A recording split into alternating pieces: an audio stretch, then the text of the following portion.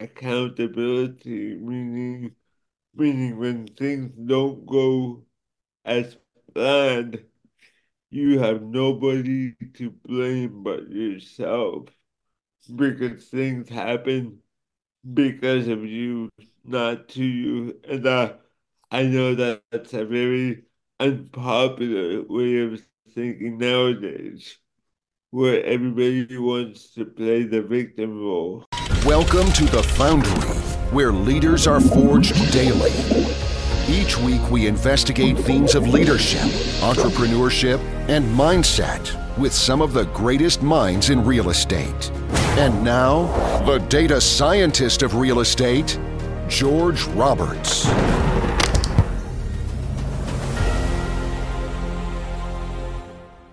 Welcome back, deal makers. Today I have the pleasure of interviewing Jason Malabute, founder of Malabute Properties, in addition to assembling a portfolio of 342 doors. He also graduated cum laude and is an MBA as well as a CPA. He is one of the toughest minded individuals that I'm proud to say that I know. As we discuss Jason's background and the challenges that he's faced to come up in the world, you'll see why this episode is entitled Tough Mindedness Will Get You Everywhere. But I want to let Jason tell his own story. So, with that, it's time to say welcome to the show, Jason. Hey, George, thank you so much for having me Well, I'm today. I'm really happy to have you. I've seen a lot of your interviews, and I think you have a lot of very important things to say to people. And I just want to speak directly to the audience for a moment, say, deal makers, you're definitely going to want to stay to the end of this interview because I think Jason has a lot of great wisdom to share. I guarantee that you'll be touched. But before we focus on Jason's philosophy, which I find to be very impactful, I want to sort of walk through your real estate career so you understand that Jason is the real deal. So I think you did your first deal in 2019, started looking for multifamily in 2020, and then you liquidated your portfolio in 2022. You have a great quote that goes along with this timeline. When I'm in, I'm all in. So I'd love it if you could just pick up the story from there. Yeah, as you mentioned, started off in a single family space in 2019. When I first discovered real estate investing, like a year earlier, um, when I was doing my job preparing tax returns, and I noticed that one of my clients was making a lot of passive income um, from his real estate investment. So that's how I got started in real estate in the first place. And then in 2020, like you said, I transitioned to multifamily. I was looking for a deal for about 3 years, and for 3 years, I really could not find a deal to save my life. I must have underwrote maybe like 300 plus deals, George, before I finally uh found a deal. It was a 106 unit deal out in Atlanta. Then a few months after that, I became a general partner on a 236 unit deal as well. So it was definitely a lot of ups and downs before I found success. So I love the story because I think a lot of people, they just go it alone and maybe they fail and you never hear from them again. But Yeah. instead of just trying to go it alone, you underwrite 300 properties. I understand that you found a group that you're working with right now and you figured out how to add value. So you partnered up and you made it happen. Yeah, so I think that is one of most people's biggest downfalls is that they come into a new situation, whether it's trying to join a established group and they're trying to take instead of finding ways to give value. So, for example, when I first started working with our cash flow temps, Mhm. their struggle was was timely distribution of the investor monthly reports. So with my accounting background, I was able to give a hand when it came to um reviewing those monthly reports and making sure that those monthly reports were published on a timely basis. And that's how I became more involved with the group.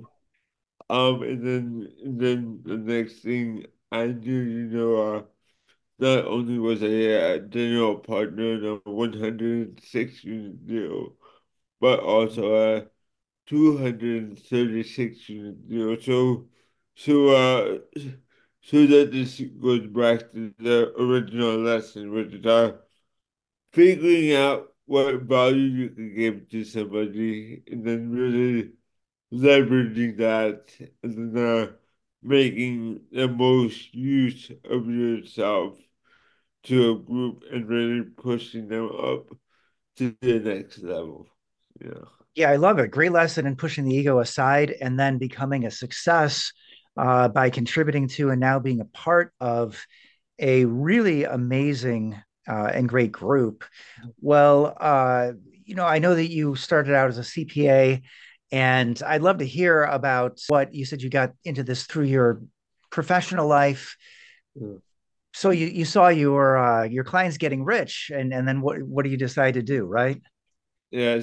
So actually, how I got into accounting was a very funny story, George. So a little background on myself. I have cerebral palsy. So my dad always told me that, hey son, you are going to have a more challenging time compared to your peers in finding a high paying job.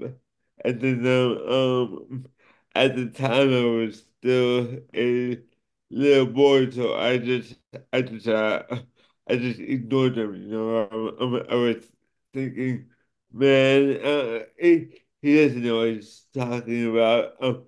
I'm going to be a professional basketball player. Yeah. Uh, However, obviously, basketball is not in the card for me.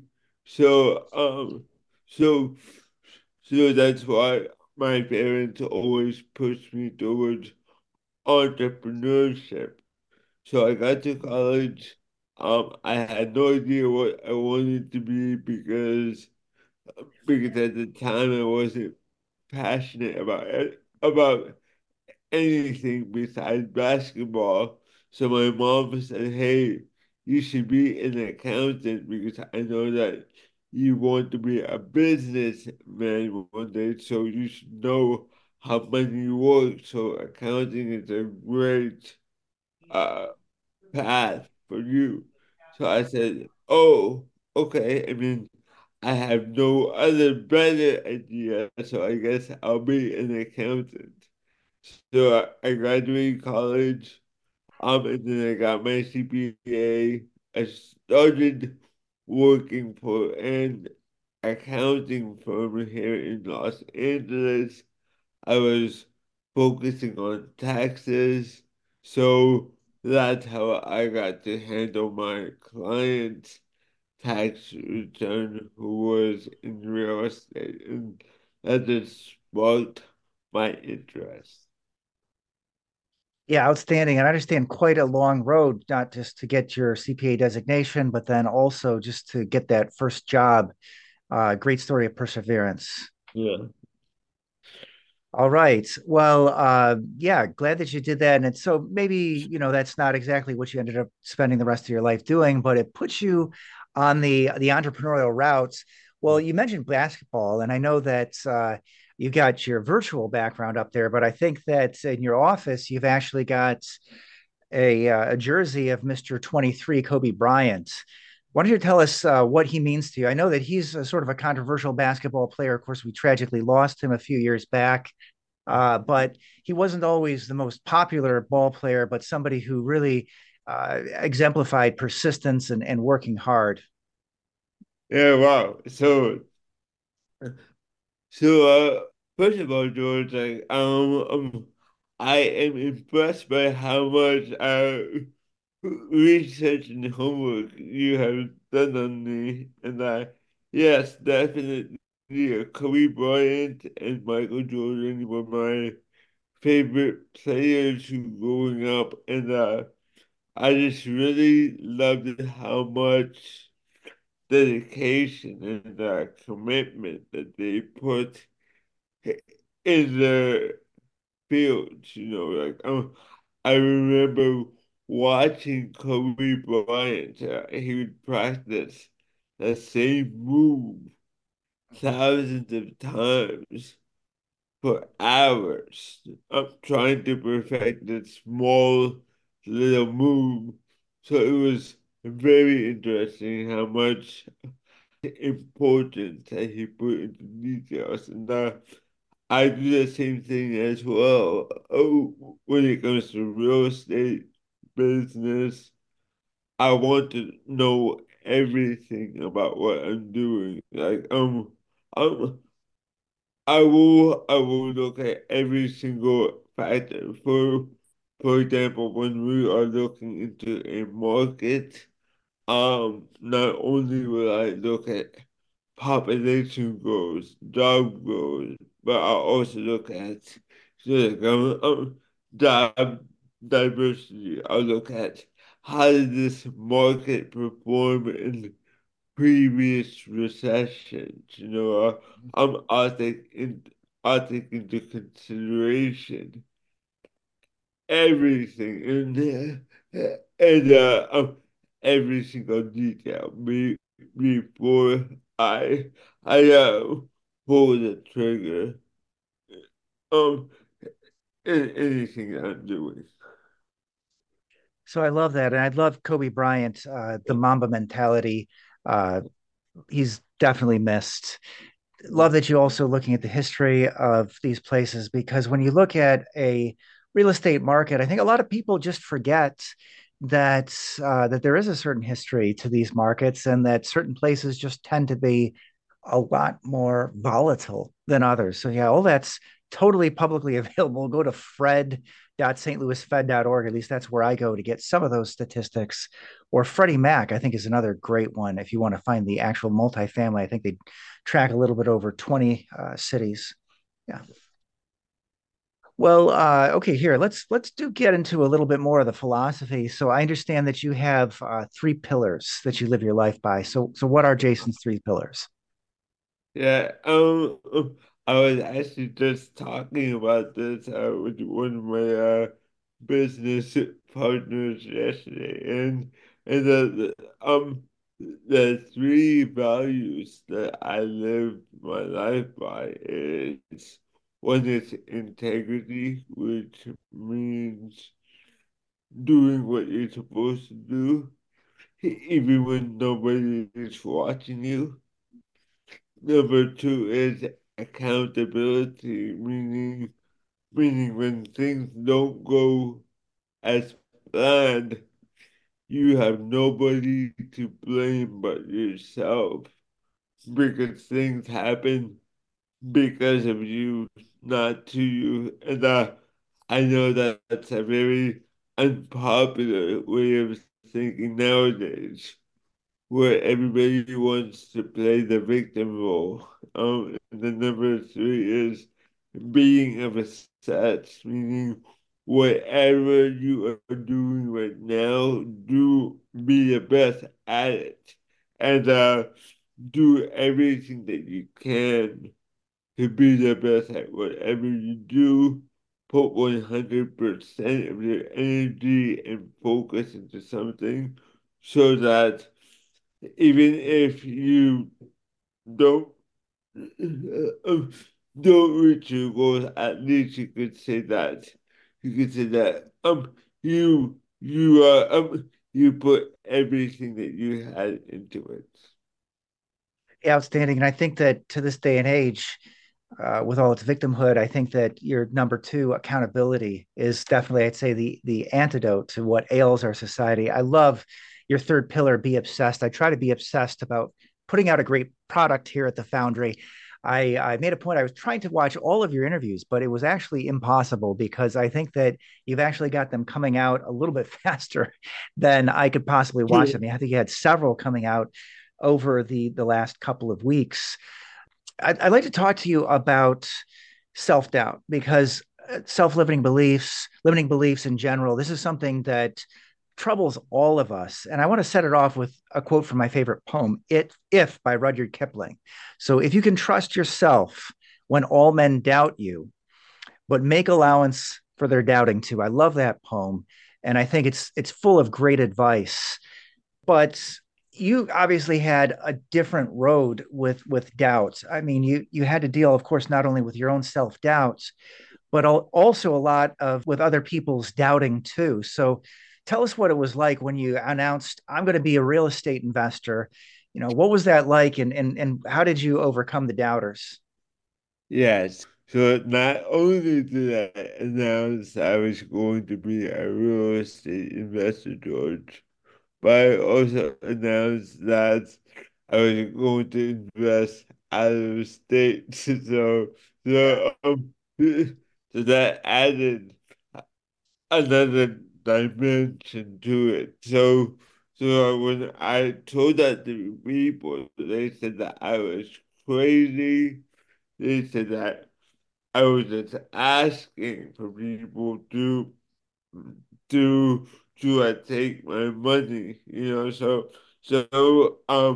that goes back to my third pillar, which is being obsessed, right? So if you really take your time in something, really put your all into something, you actually minimize your risk.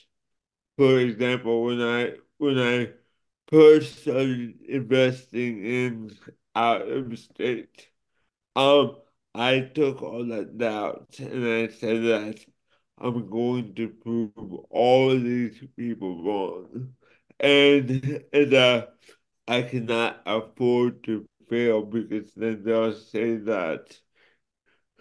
Oh, see, I told you you were making a mistake.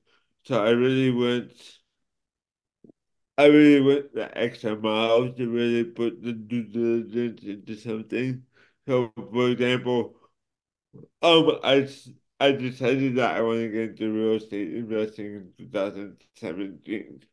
Um, for the entire year of 2018, I did not buy any properties. Instead, I studied real estate investing. And then in 2019, when I decided that I'm gonna go buy some properties, I really reviewed the not only the market I was investing in, but I made sure that I reached out to all the top brokers in that market who had a solid reputation. I was building a team with the best property managers and the best contractors in those markets. And then to fast forward, 1 year after I bought that property, I actually made a 20 to $25,000 profit from that property, plus all of the rent that I was collecting every single month from that property. So,